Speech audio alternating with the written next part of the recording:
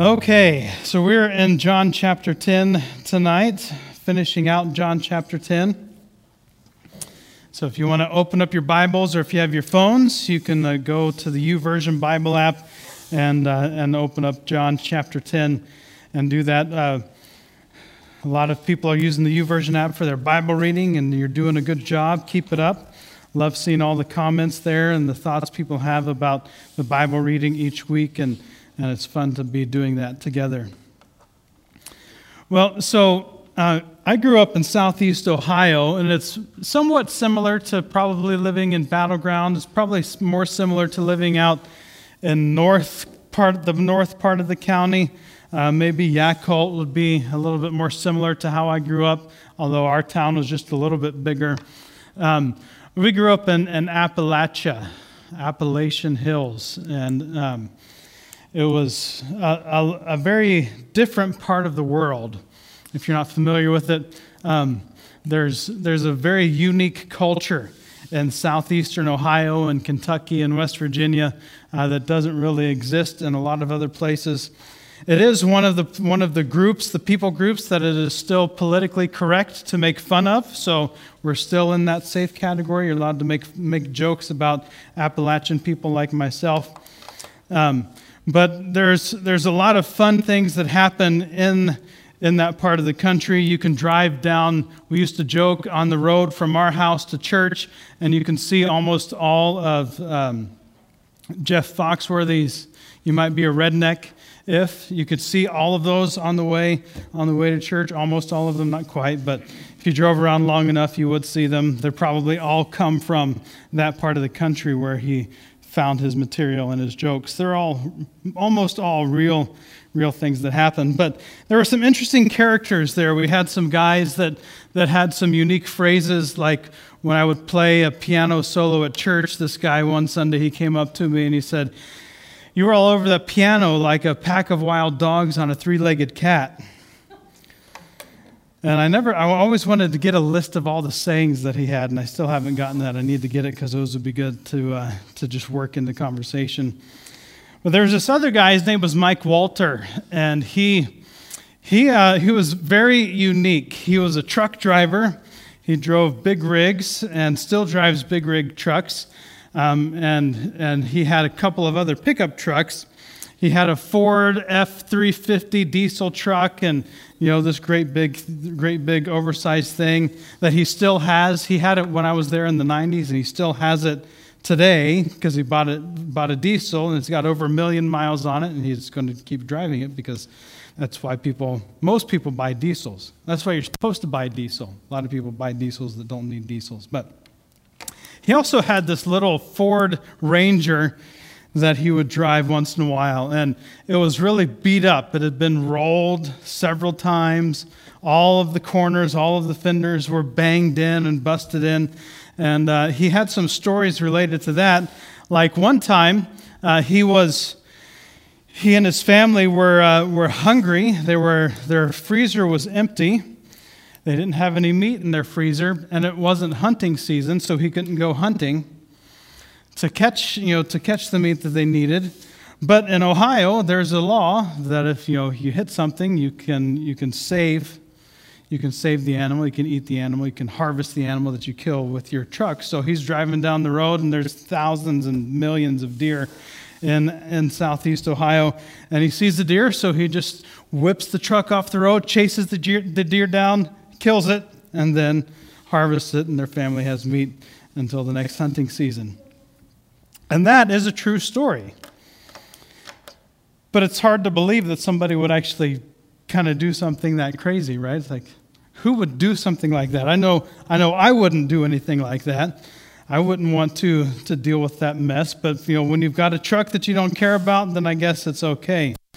But there are some things that are just really hard to believe when you hear them. What's something that's really hard for you to believe? What's something that's happened in your life or something that's happened in the world that's hard for you to believe?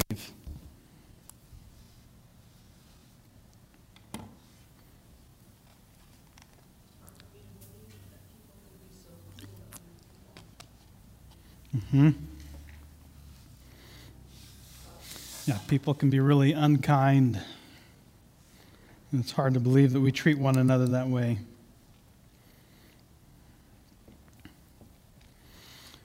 What else? What else is hard for you to believe? Maybe something like that, like Timley, something that's happening, going on in the world, or a story, or...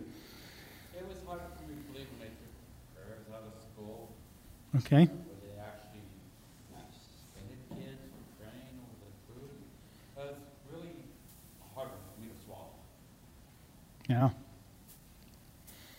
Yeah. What else? I guess I've been thinking for a long time, it's hard to believe that they feed kids so much sugar at breakfast and lunch at schools and then expect them to sit quietly and learn. Yeah. We're trying to cut back our sugar, especially for me. And we watched this movie on, I think it was Amazon, called That Sugar Film, is what it's called. You should watch it, and you'll really think differently about how much sugar is in our food. Not even just the sugary foods, but sugar is in all of our foods, like pasta and things like that. They started adding sugar to sauces and ketchup and all this stuff to make it more desirable to eat. So it's interesting. Netflix or something? Yeah, it's either Netflix or Amazon Prime. I'm not sure where it is, but it's out there. I thought someone had their hand up over here. No. It's hard for me to believe your McRib sandwich is popular and to keep coming back. That's hard for me to believe too, because like it's not that good. It's not good enough for it to be a big deal, but it is. Well, I looked up some things that people have a hard time believing, and there's a whole list of them. The top 4 things that people have a hard time believing are the Apollo 11 moon landings. People believe that we didn't go to the moon. People have a hard time believing that JFK was assassinated, or all of a lot of details in that story that people don't believe. Of course, the real popular one, people don't believe that Elvis is dead. If you watch the Men in Black movies, you know that he's not dead. He just went to his home planet. A lot of people believe that 9/11 was a government plot. A lot of people believe that the Holocaust never happened. So we have all of these things in the world where a lot of people are looking at historical events that have evidence and documented proof that they happened, and that they're even still survivors from, to see that they happened, and people are trying to claim that they didn't happen. This last week, Vladimir Putin gave a State of the Nation speech. Did anyone hear about this? So he gave a State of the Nation speech, and he's blaming the West for the war in Ukraine. So it's all our fault. It's all the Western Hemisphere's fault. Everything that's going bad in Ukraine is all the fault of America and Western Europe. In fact, throughout the war, people inside of Russia, as well as many in China, have been receiving entirely different news about the war than the whole rest of the world have been receiving. So there's one narrative that's going on in Russia and China where they're talking about the war in one way, and most of that has to do with Ukraine being the aggressor. And then there's the whole rest of the world that has what we believe to be the truth, at least what I believe to be the truth, that Russia is the aggressor and Ukraine is the victim, and they're fighting for their very existence. But it's interesting, right? Because we live in a world where there are a lot of things that are being thrown out, and we have a hard time knowing what to believe. How do we know what to believe? How can we really know something is true? So it's important to wrestle with this idea of believing in something. Well, it's been a long time since we started into the book of John. I want to see if anyone remembers, what is the primary theme of the book of John? What is his major emphasis? Did you say something? Sharon, did you say something? What's that? Okay, I thought you said something.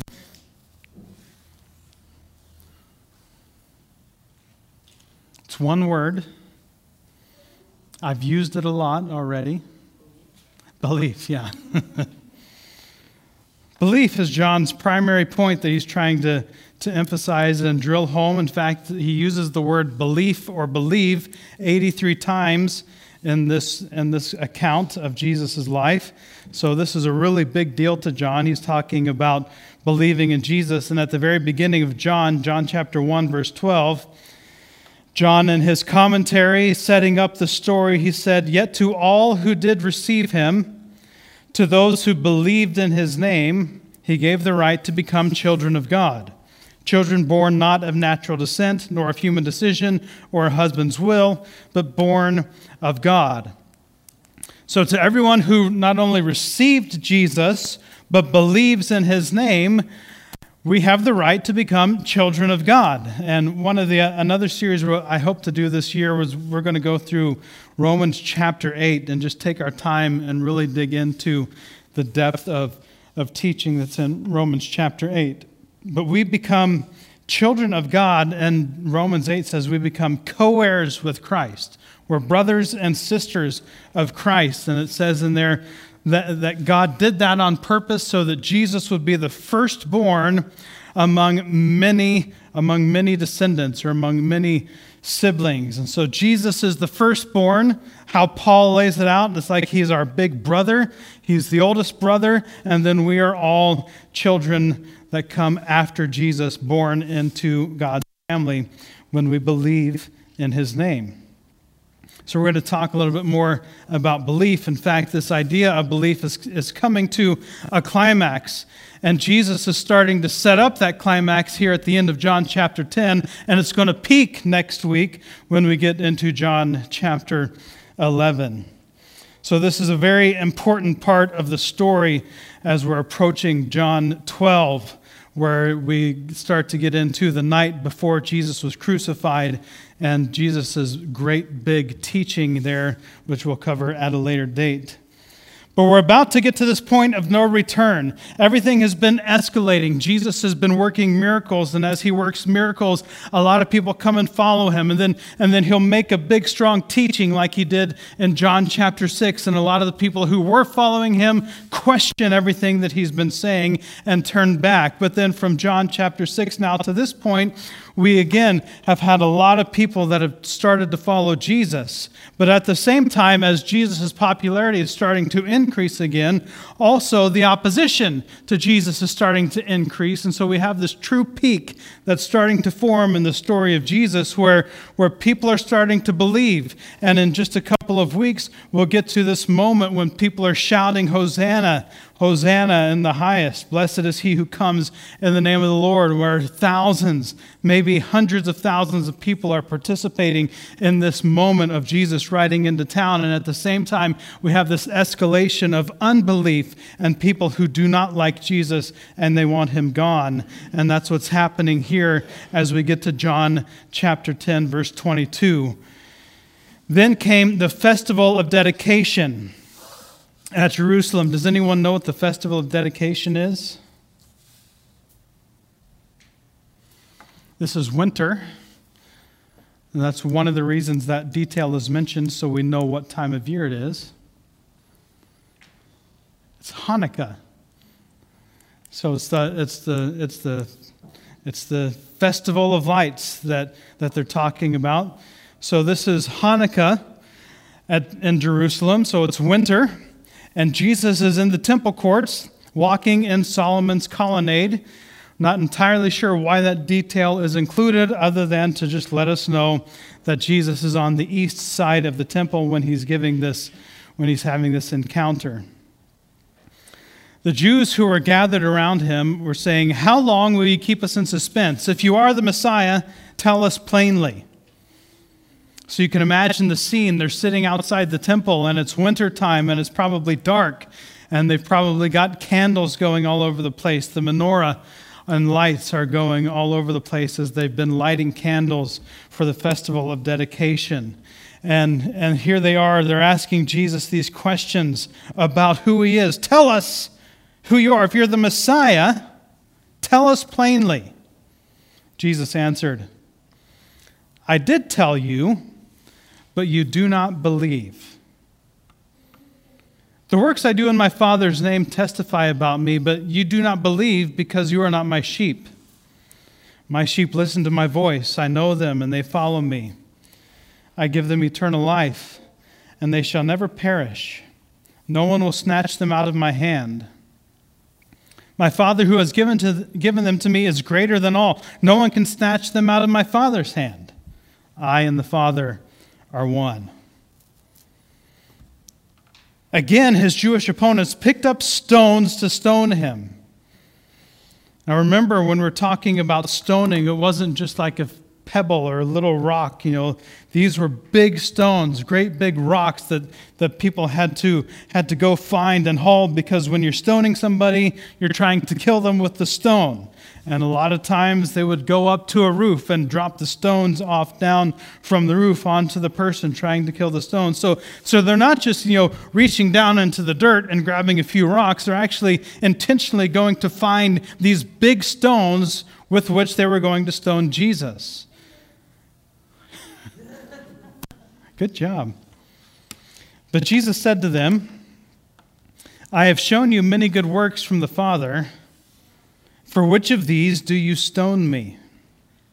We're not stoning you for any good work, they replied, but for blasphemy, because you, a mere man, claim to be God. Jesus answered them, Is it not written in your law, I have said you are gods? If he called them gods, to whom the word of God came, and Scripture cannot be set aside, what about the one whom the Father set apart as his very own and sent into the world? Why then do you accuse me of blasphemy because I said, I am God's Son? Do not believe me unless I do the works of my Father. But if I do them, even though you do not believe me, believe the works, that you may know and understand that the Father is in me and I in the Father. Again, they tried to seize him, but he escaped their grasp. Then Jesus went back across the Jordan to the place where John had been baptizing in the early days, and there he stayed, and many people came to him. They said, Though John never performed a sign, all that John said about this man was true. And in that place, many believed in Jesus. So remember last week we're talking about Jesus being the good shepherd, right? And we spent a lot of time talking about the sheepfold and how Jesus was the gate, and he was sitting in the gate and the entrance to the fold, protecting the sheep, keeping the wolves and the thieves and the robbers out, and keeping the sheep in on the inside, and especially at nighttime. And this is happening at the darkest time of year when he's talking about being the good shepherd and being the gate for the sheep. So there's a lot of oppressive darkness over the land at this point in time with which Jesus can illustrate his point. Jesus is the good shepherd. And we get a recap of that here in verse 26, where Jesus is now talking to these people, these Jewish opponents or Jewish leaders who are fighting against Jesus.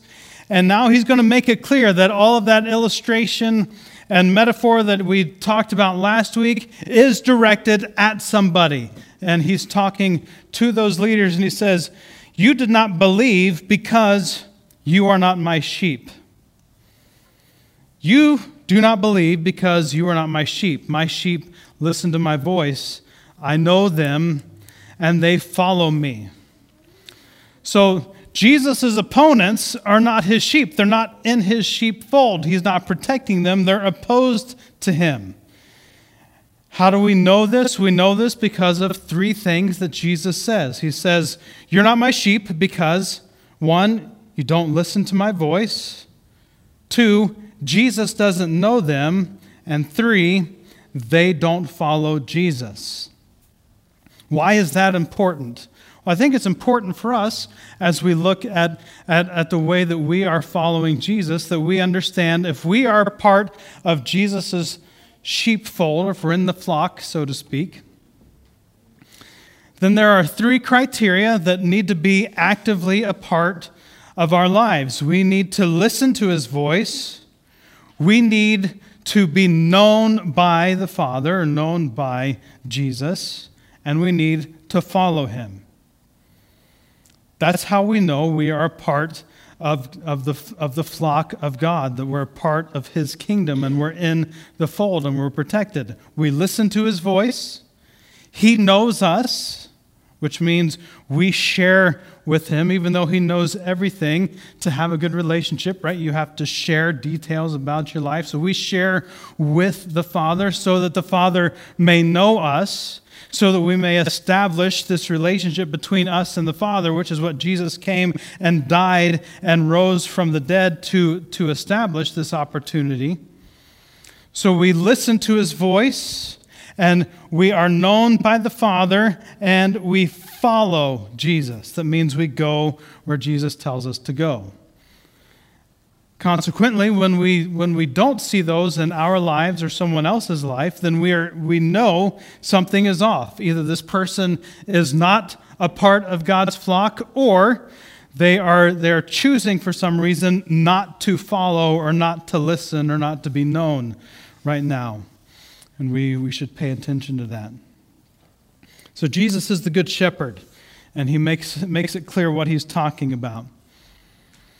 Then he goes into this phrase, verse 28 says, I give them eternal life.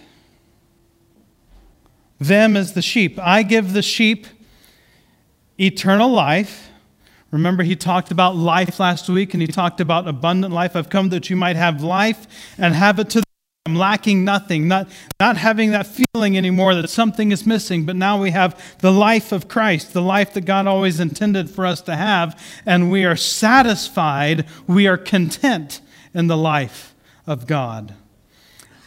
Jesus says, I give them that life. I give them this eternal life, and they shall never perish. No one will snatch them out of my hand. My Father who has given them to me is greater than all. No one can snatch them out of my Father's hand. I and the Father are one. This should give us a great sense of security in our faith and in our belief and in our trust with God. That there is no one, there's no power, there is no force, there is nothing in all of existence, throughout all of creation, throughout all of the universe, that has the ability to snatch us out of the Father's hand. There is no thief, there is no robber, there is no wolf, there is no villain that has the ability to come into the sheepfold and take us out of the flock of God. We are entirely and eternally protected by the Son and by the Father. And because the Son and the Father are one, we have the protection of the eternal God keeping us safe in the flock and in the fold of God. That is a great truth that Jesus teaches right there. We, as being a part of one of Jesus' sheep, we have the protection, the care, and the cover of the most powerful being in all existence. And then they try to stone him, and he's saying, why are you stoning me? Then here in verse 34, there's something that we need to pay a little bit of attention to and just try to draw out.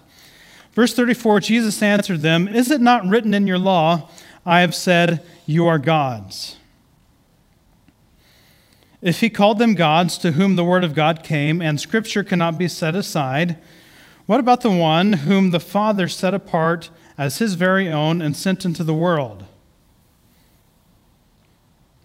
Why do you accuse me of blasphemy because I said I am God's son? Now, there's a lot of debate about this passage. There's a lot of debate about what Jesus means when he's quoting this verse that says, I have said you are gods. What is Jesus trying to communicate? There's debates about the kind of argument Jesus is making, but I think if you just look at it in context and lay it out line by line, you can see pretty clearly what's happening. So this is called, I believe, from one commentator, he said this is called a Qal, Q-A-L, Valhomer, V-A-L-H-O-M-E-R argument. So Jesus is making a Qal Valhomer argument, which for us who don't speak whatever language that's written in, means how much more. It's a how much more kind of an argument. And we use this all the time. We'll say something about how much more. If this is true, then how much more is this true, right? So that's what Jesus is doing here. He's saying, if this is true, then how much more is this true? He starts by saying, is it not written in your law? The law for these opponents of Jesus was the most important thing. This was the pinnacle of their life, was the law. So it's written in their law, the thing that they believe is the most important thing, this phrase that comes from Psalm 82, verse 6. It says, I said, you are gods. You are all sons of the Son Most High, but you will die like mere mortals. You will fall like every other ruler. So Jesus is quoting the law, or quoting from the Psalms, and it says, I have said, you are gods. He's quoting from their supreme authority, and this verse that says, I've said you are gods. If he called them gods, to whom the word of God came, again referencing the law, the word of God, and Scripture cannot be set aside, again talking about the law, how important the law is. If whoever this is that he's saying, I've said you are gods, if that's true, then how much more true is it about the one whom the Father set apart as his very own and sent into the world? Basically, it seems like Jesus is saying, if God said that you are gods, talking about this human, this fallen human group or people, whoever that is, and there's debate about who that's referencing, so we're not going to get into that right now. But if that's a true statement, then how much more true is it that Jesus is God? And so he says, why then do you accuse me of blasphemy because I said I am God's son? Now, it may seem weird for them to say, well, this is blasphemy. You're claiming to be God because he never says that I am God. But in this day and age, if you're saying you are someone's son, you're saying you are equal to that person. So Jesus saying that he is God's son is saying that he's equal to God, making himself God. So he's saying that he's God, and they're having a problem with that, and that's why they're trying to stone him. So how much more? It's a really, really important argument that Jesus makes, even though we're not quite sure the details of it. And then here at verse 40, after they tried to seize him again after that argument, it says, Jesus went back across the Jordan to the place where John had been baptizing in the early days, and there he stayed. And many people came to him. They said, though John never performed a sign, all that John said about this man was true. And in that place, many believed in Jesus. What do you do when the people you were sent to reach won't listen?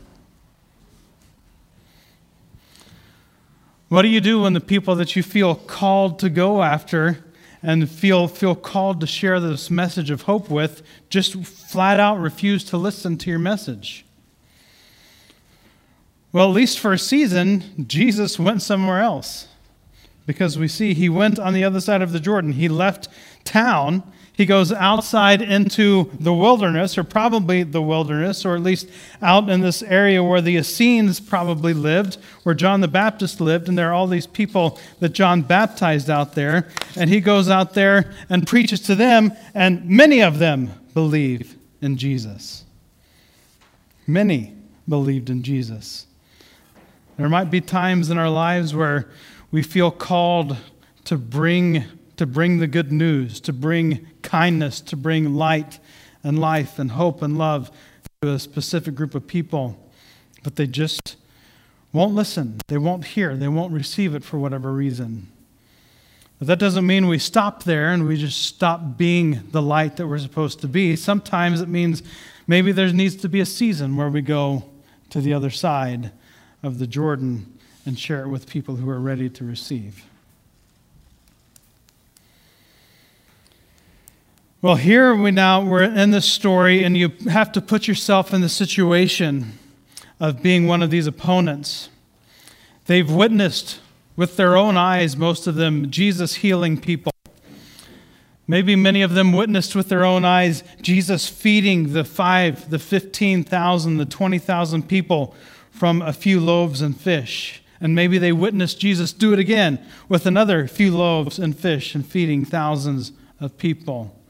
And maybe they've heard the stories of Jesus walking on the water, and maybe they were nearby and they could see the pigs floating in the lake when Jesus sent the demons into the pigs. And they've probably witnessed and seen and heard all of the commotion, all the things that are happening firsthand about Jesus. And he's been doing all of these signs that testify about him being the Messiah.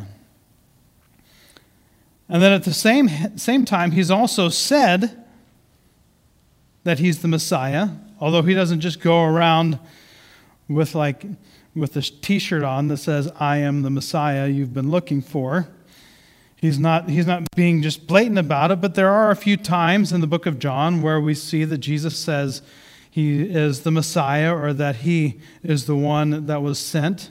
For instance, with the Samaritan woman in John chapter 4, verse 25 and 26, the Samaritan woman said to him, "I know that Messiah is coming, who's called Christ. When he comes, he'll tell us all things." Jesus said to her, "I who speak to you am he." So there's at least one blatant statement that Jesus says he is the one that they've been waiting for. And then there are times when he says, "I am," calling himself Yahweh, and here in this passage he's making himself equal with God. And they ask this question at the beginning, "How long will you keep us in suspense? Tell us if you're the Messiah." And Jesus makes this argument, this how much more argument, right? But how much more could they possibly need? If you think about how much more could they really need to actually believe that Jesus is the Messiah?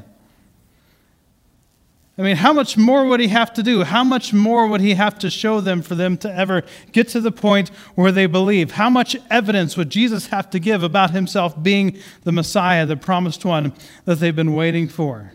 How much more do they need? Now, in their defense, for many of them, after the resurrection and the eyewitness accounts and testimonies about the resurrection and testimonies about Jesus ascending into heaven, and the people who saw that, a lot of these unbelievers become believers. Not all of them, but a lot of them do, because they eventually have enough evidence, they have enough proof. But for this group of people, and Jesus is saying, how much more do you need? How much evidence do you need to believe? At the end of John, in chapter 20, verse 29, Jesus told Thomas, who did not believe that Jesus had risen from the dead, and he said, "I will not believe until I put my fingers where the scars are, until I can touch where the nails pierced his hands and his feet, and put my hand in his side. That's when I'll believe." Then Jesus appears to the disciples, and Thomas is able to do just that. And he believes that he is the one that he's been saying that he is. And then Jesus makes this statement. He says, "Because you have seen me, you have believed. Blessed are those who have not seen and yet have believed." You, Thomas, you believe because you saw me, because you saw my scars and you touched my scars. But blessed are those who have not seen and yet have believed. So here we are right in the middle of this belief argument that John is making. And we have to ask ourselves, are we a part of the sheep who believe, who are in the fold and protected, or are we finding ourselves still questioning whether or not Jesus is who he says he is? Do we really believe? Are we really believing that Jesus is the Messiah, the one who is promised? And are we listening to his voice? Are we known by him? Do we know him? And are we following him as he leads us? Or are we refusing to follow? Are we refusing to submit to him as the shepherd, the good shepherd that cares for us, and wanting to go our own way? Do we really believe? And if this whole thing is about belief, then we have to know what belief actually is, because our society uses the word in an entirely different way. Like, we'll say, oh, well, I believe about a lot of things, or I just believe that this is true, or I believe this isn't true, or I believe we landed on the moon, or I don't believe that we landed on the moon. And the way we use that phrase, the way we think about the word belief, just means intellectual agreement. If we believe that the Apollo 11 landed on the moon, then we say, I believe that. And it just means that I actually believe that happened. I intellectually believe that happened. If we say, I don't believe it ever happened, or I don't believe it happened when they say it happened, it just happened later, then we're saying, I don't agree that happened. That's how we use the word believe, but biblically the word believe is something different. It's not just believing in your mind that something is true. It's believing in such a way that you reorder your entire life around it. When you believe in Jesus, when you believe that Jesus is the Son of God, you reorder your entire life around Jesus. You follow him, you do what he says to do, you listen to his voice, you know him, and you are known by him. Someone's calling again. We're going to get another message.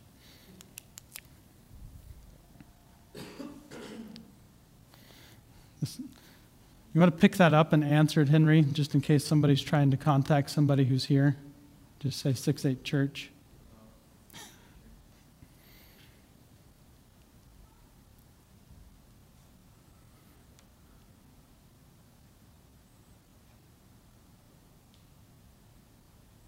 Are they looking for somebody? Are you looking for someone?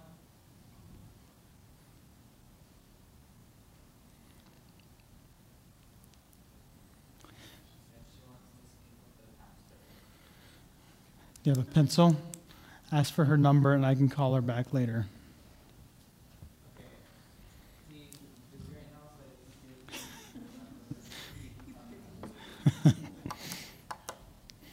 So what is belief? Belief is where you completely reorder your entire life around something. For instance, a lot of people have iPhones, a lot of people have Samsungs. We have iPhones. I don't happen to believe that iPhone is the best smartphone. I don't think they're as good as they used to be. But a lot of people believe Apple products are the best products that exist in the world, and they will use only Apple products. We use Apple products here, but I don't believe they're the best products. I think they have flaws just like every other computer. But if you believe that an iPhone is the best smartphone, but you only ever use Samsung or Google or some other brand, do you really believe that iPhones are the best iPhones or best smartphones? You probably don't, unless you just can't afford it. Or if you believe that Chevys are better than Fords, but you drive a Ford, there's something wrong with what you say you believe. Or if you believe that winter is better than summer, but you spend your winters down in Arizona to avoid actual winter, then you don't really believe that winter is better than summer.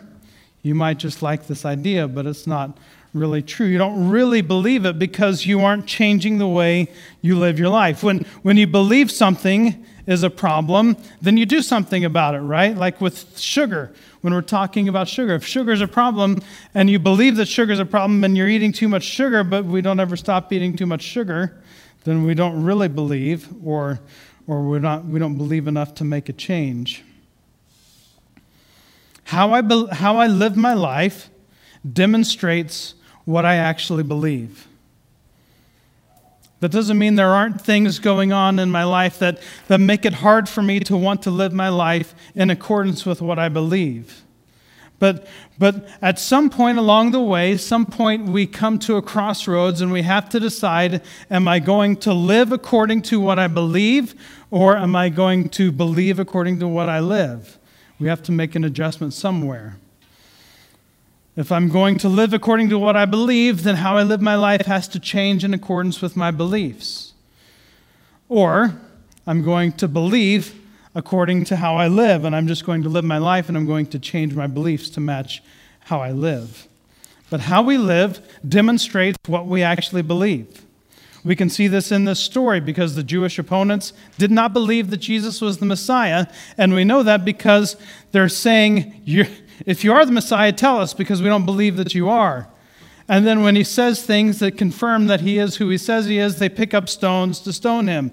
They don't actually believe that Jesus is who he says he is. So their actions don't line up with that kind of belief.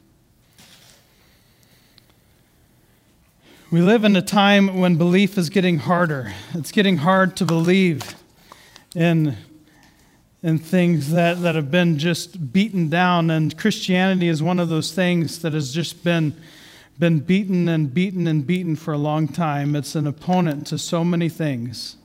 So many people have come after it. No one has succeeded in tearing it down. No one has succeeded in proving it to be false in any way, shape, or form. No one has ever been able to prove that Jesus did not live. In fact, there's overwhelming evidence that he did. And even secular scholars and scientists have to admit that Jesus did come and he lived on this life. And where they come into question is whether or not Jesus rose from the dead, because the evidence points to the fact that Jesus rose from the dead. It's just, do you believe that he rose from the dead? Or do you believe there's some other cover-up going on? But it's getting harder and harder to believe. It's getting harder to believe a lot of things in our time because there's just so much information and so much misinformation out there that it gets really hard to believe and to know what we can believe. But if we believe that Jesus is the Son of God, that he came and he died on the cross in our place, he took the punishment we deserve to receive for our sins because we rebelled against God. Jesus didn't rebel, but he stood in our place and took what we deserved. If we believe that, if we believe that Jesus rose from the dead, that he conquered death and all that death has to throw our way in the world as we live it, if he conquered that, if he ascended, and now he lives at the right hand of the Father, where he's interceding for us against all of the attacks of the evil one, if we believe that to be true, then it has to change the way we live our lives. We have to ask the question, does my life demonstrate my belief in Jesus? Another way to ask that would be, if someone were to look at your life, not knowing what you believed, what conclusion would they come to? If someone were to just observe your life over the course of the last week, not knowing you and not knowing what you believed, what conclusion would they come to about your belief? Would they say that you put your faith in Jesus and you live as a follower of Jesus and you're part of his flock and you know that? Or would they say that your faith is in something else? Would they say your belief is in something entirely different? And it's important that we wrestle with that this week as we head into the next couple of weeks, because belief in Jesus is going to become very important. And as far as the story goes, it's going to become much more difficult to maintain that belief in Jesus when he's hanging on a cross and being ostracized by the world. Heavenly Father, thank you for sending your Son. Thank you that you sent someone who is you, someone who is equally God, someone who is the Messiah. The Son of God did come and walk on this earth. He did come and die on the cross. He did come and live a perfect, sinless life. He fulfilled the prophecies that were made about the Messiah. And he settled the war that humanity was in between our own desire, our own will, and our own flesh against you. And that's been put to peace for all who believe. We thank you for these truths. I pray, Father, that as we wrap up here in a few minutes, If there's any part of our life where we're living as though we don't believe, any part of our life where there would be visible, tangible evidence that our belief is in something else besides you, that you would make that clear to us tonight, that you would help us as we leave this place to leave and live our lives in accordance with the truth that Jesus is life, and he gives us that life so that we may live the life of Christ in front of others, that they may be drawn to him. Remind us of that, not only intellectually, but deep in our hearts, so that we may live that way this week in Jesus' name.